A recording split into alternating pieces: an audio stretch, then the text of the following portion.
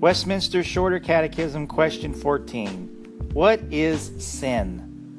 Answer: sin is any want of conformity unto or transgression of the law of God. Scriptures are 1 John 3:4. Whosoever committeth sin transgresseth also the law, for sin is the transgression of the law. James 4:17. Therefore to him that knoweth to do good and doeth it not, to him it is sin. In Romans 3:23, for all have sinned and come short of the glory of God.